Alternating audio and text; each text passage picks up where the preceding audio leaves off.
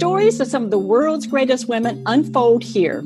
I am Annette Comer, your host, and each week the untold secrets of success, strength, and boldness of today's powerful women are revealed.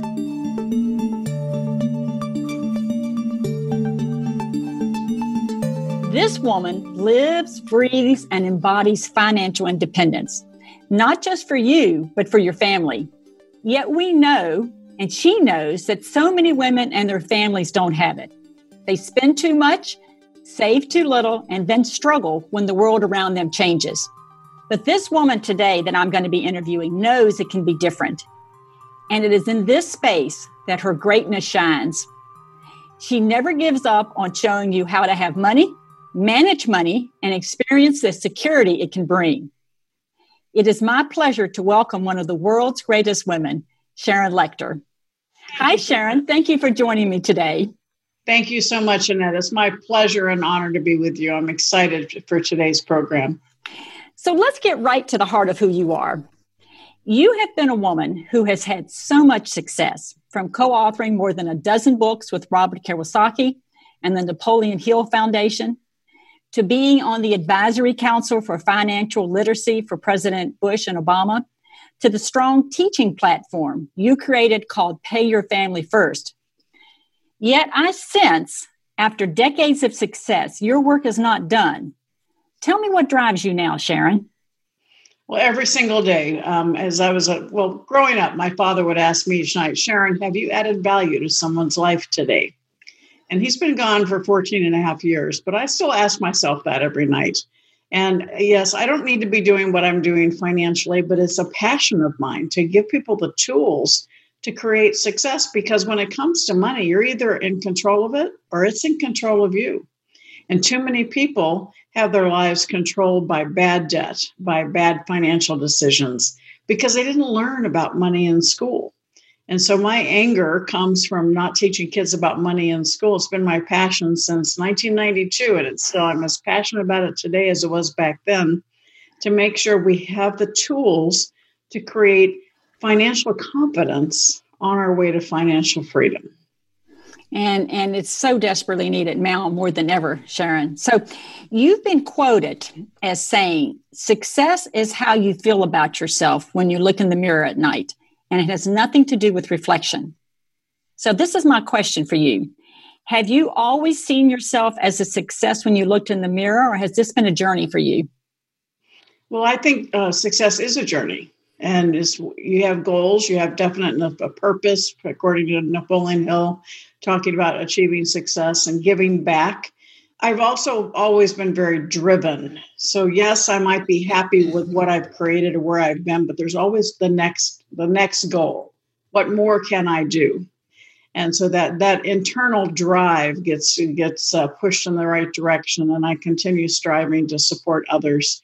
And today, really, my measurement of success when I look in the mirror is not where I am, but where the people that I influence become, and how my mentoring clients are doing. Their success is how I measure my success today. And that's how the loop is closed, isn't it? Mm-hmm. I want to go back to the beginning for you. What kind of environment did you grow up in? And what were the messages that you heard as a young woman? Well, as I just shared, the first one was, have you added value to someone's life today, every single night? But I grew up in a very lower middle class home. My father was retired Navy. Neither one of my parents had high school graduation degrees. And yet my mom owned her own beauty shop. My dad had a used car lot. We lived in a little tiny house between the two.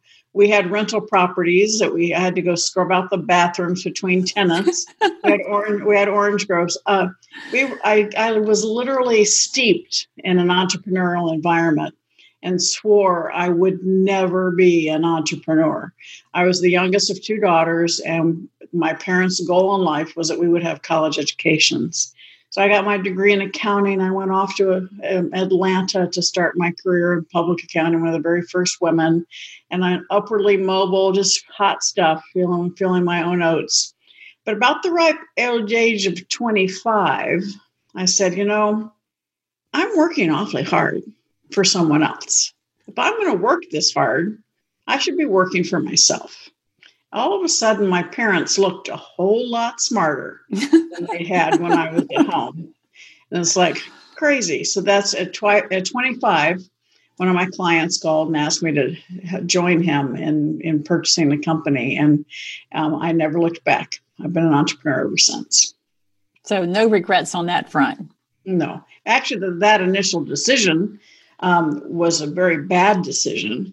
But I tell people, Napoleon Hill says, out of every adversity comes a seed of an equal or greater benefit. Well, when I made the decision to leave, I was doing the old pros and cons, and it didn't help me a bit. And my hand kind of wrote across my page where I was trying to do pros and cons and said, why not?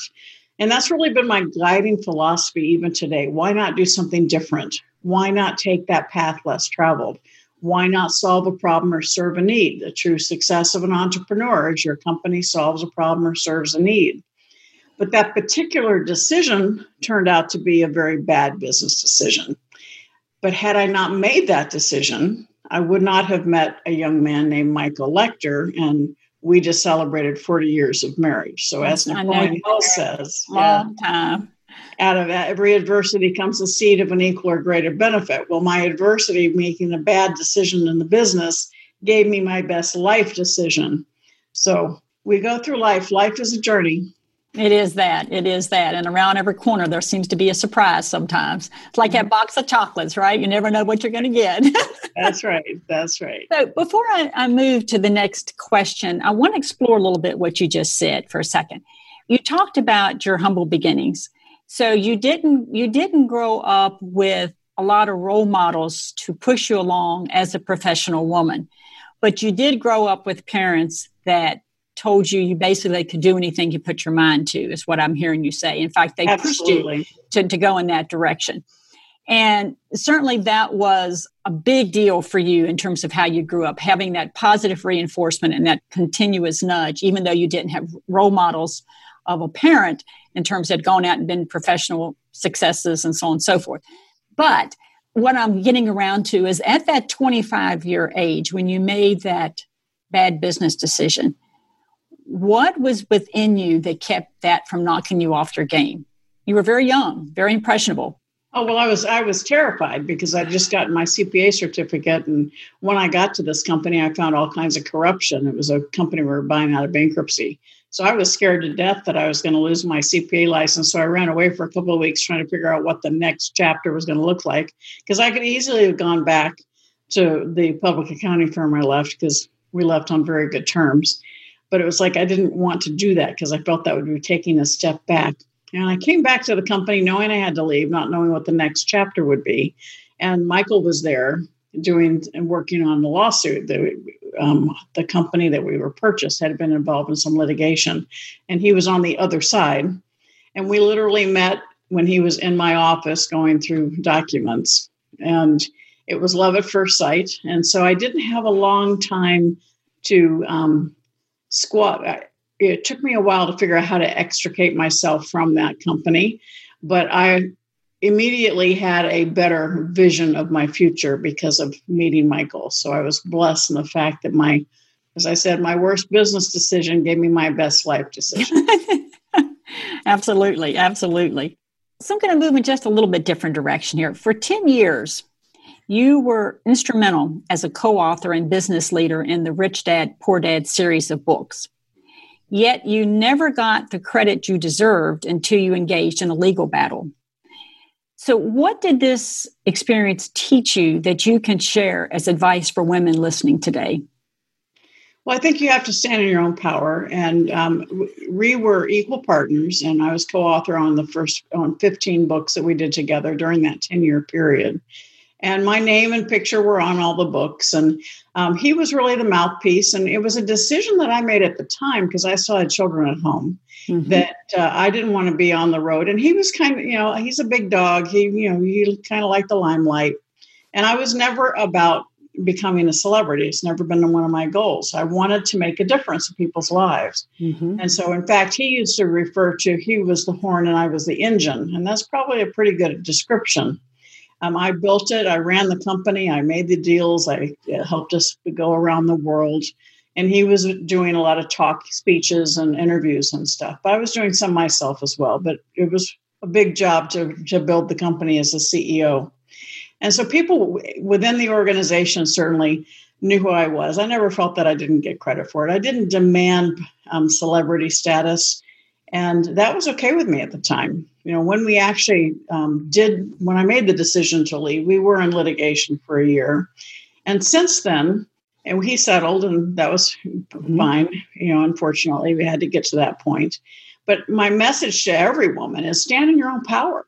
I wasn't willing to be pushed aside. Now, since then, all right, I have made another decision, and that was he made the choice to take my name and my pictures off the books. So books that have been published and printed in the last 6, 7, 8 years don't have my name on them. And that does not make me happy. He's actually violating our settlement agreement, and I could go after him, but I don't want that negativity in my life. And so I've made a choice of I design my own future. I design what I want out of life. And Rich Dad would not be popular, would not have made the impact it has today without both of us. I couldn't have done it without him, and he couldn't have done it without me. And so the impact is what I want to see.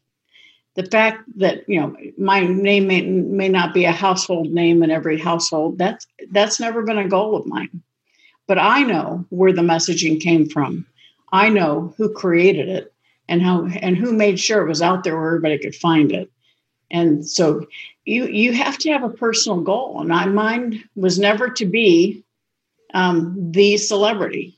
Never been a goal of mine, still isn't. But I want to make an impact. And if that means becoming more well-known, I can impact more people, then that's what I'm doing.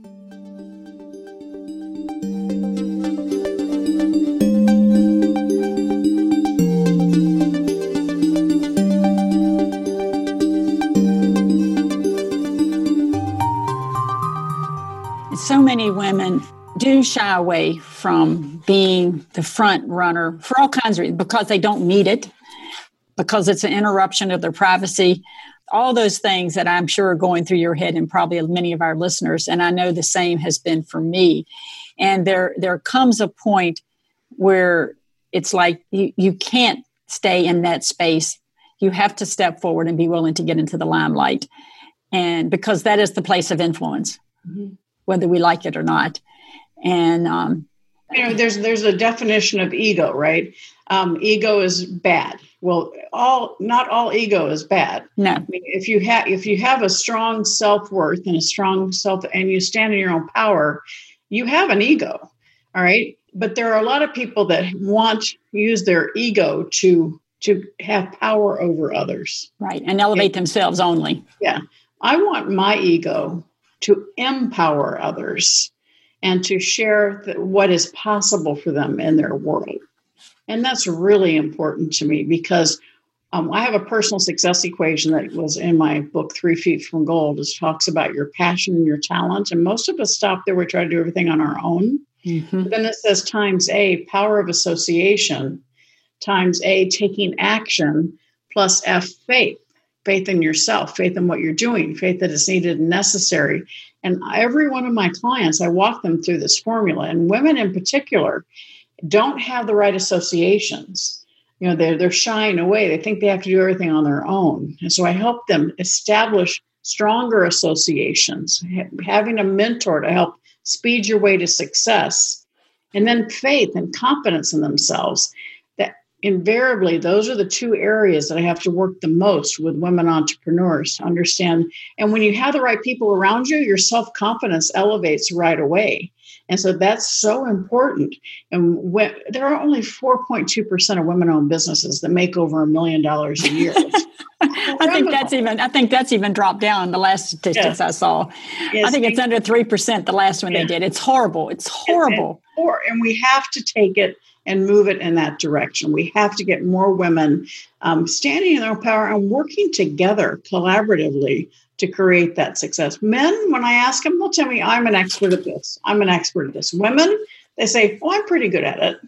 I want everyone, you are an expert, whatever you do. Nobody's had your life. Nobody's walked in your shoes. Nobody's had your successes or your learning opportunities. Mm-hmm. So you are an expert, but let's take your expertise and create you into the authority so that you can help even more people. Absolutely. And, and women are natural givers in so many ways, which leads me to this next question. I know you feel passionate about giving back. I knew that when I talked to you at first, and as I researched you, it's been obvious that that's been very much a part of your life, and that you're very much known as a very generous philanthropist. But your ability to gain wealth, though, has, as you say, being a master of money as opposed to a slave to money, that certainly has allowed you to be so generous. But I often see women get this backwards. They see themselves as ones who should serve, but they don't realize that gaining wealth allows them to be that generous giver. What are your thoughts on this? Well, it starts back to your mindset about money. Okay, a lot of women that have that philosophy probably feel embarrassed by their success. They've attached money with the emotion of greed, and it's not money that's evil, it's the love of money that's evil. And so when women can understand that you can do more if you do well, right? So the better you do, the more you can give. And once you start seeing that and changing your mindset, because they're still sitting in a mindset of scarcity. And I want to help shift them to a mindset of abundance. And a lot of it comes from when we're kids. We heard things like money doesn't grow on trees, pinch your pennies, save for a rainy day, we can't afford it. All of those things are negative. So we grow up hearing money negative, money negative, money negative. We don't learn about money in school. So of course, we develop this mindset of scarcity. And so we're afraid we're never going to have enough money. And then when we become successful, we're afraid we're going to lose it. Or we're embarrassed that we're successful. A fear of success is a big one, particularly in the women you're talking about, where they've created success, but they're kind of embarrassed about it. It's like, okay, it's important to understand you can do more for other people if you do well in your own chosen field.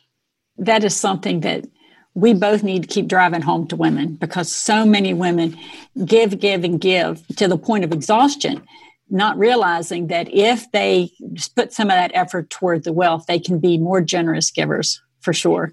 And part of that is I do an exercise, Annette, that in every group of women I get, and I have them write down one-word descriptors of who they are. Say, who are you? Use one-word descriptors.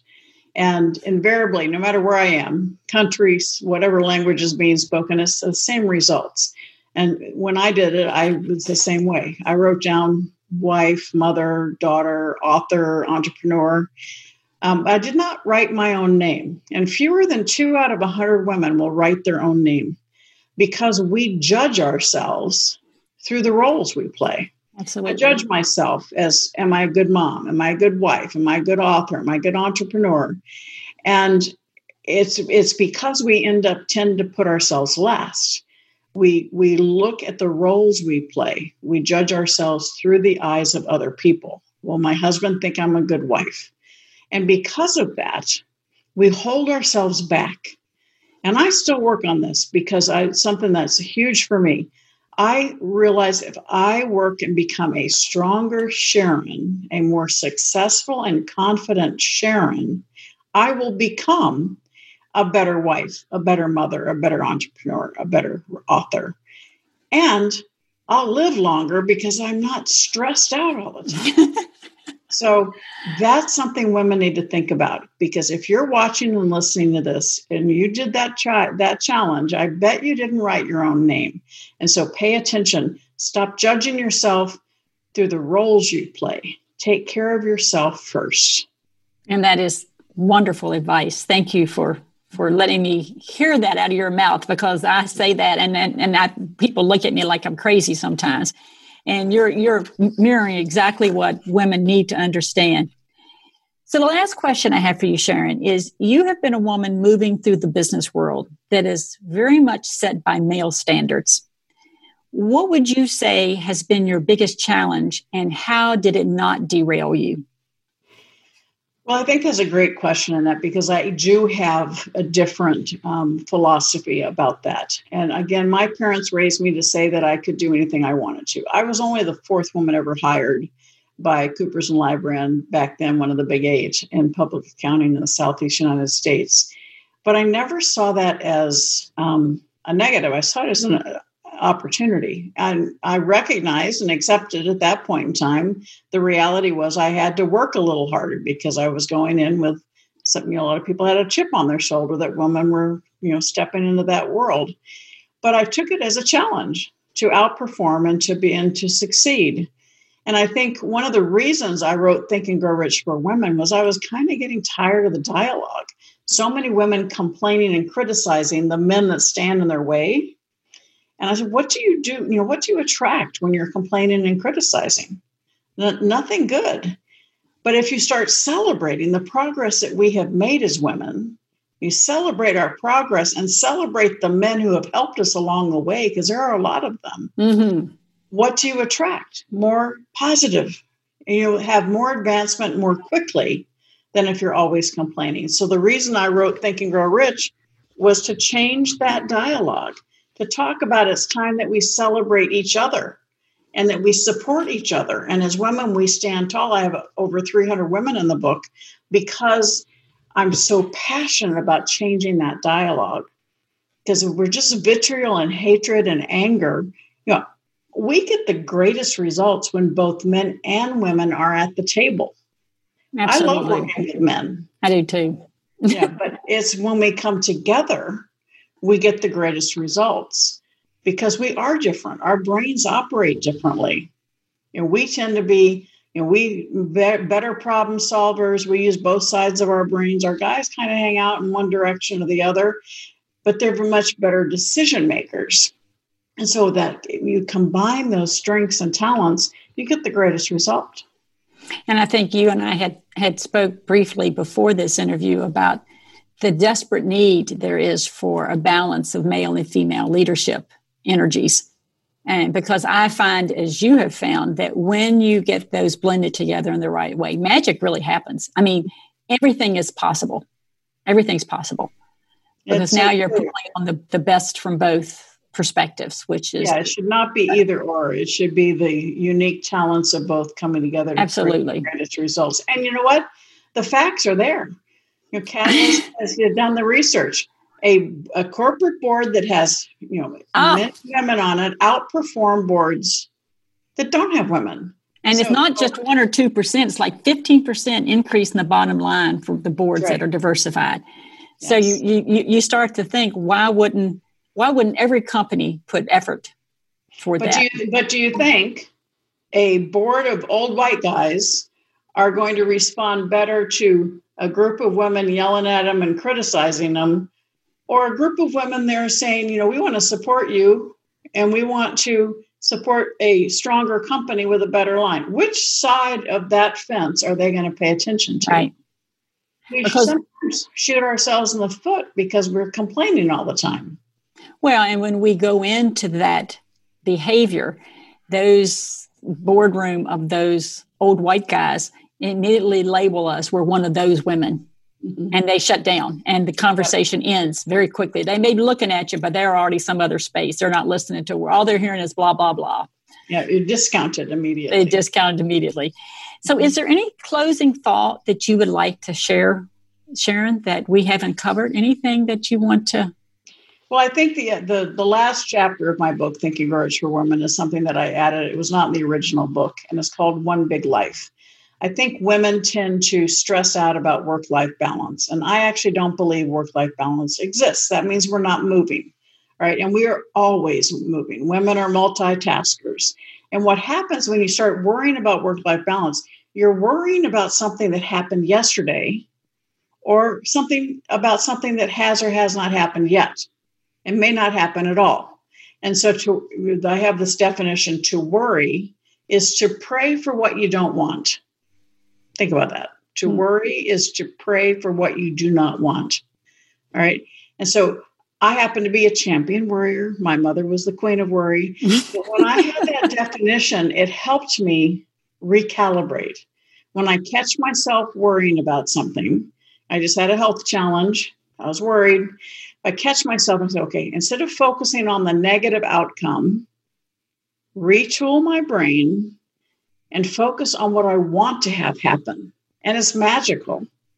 And so when women are worried about work-life balance, they're using precious time today about something that happened yesterday. Maybe they didn't have enough time with their kids.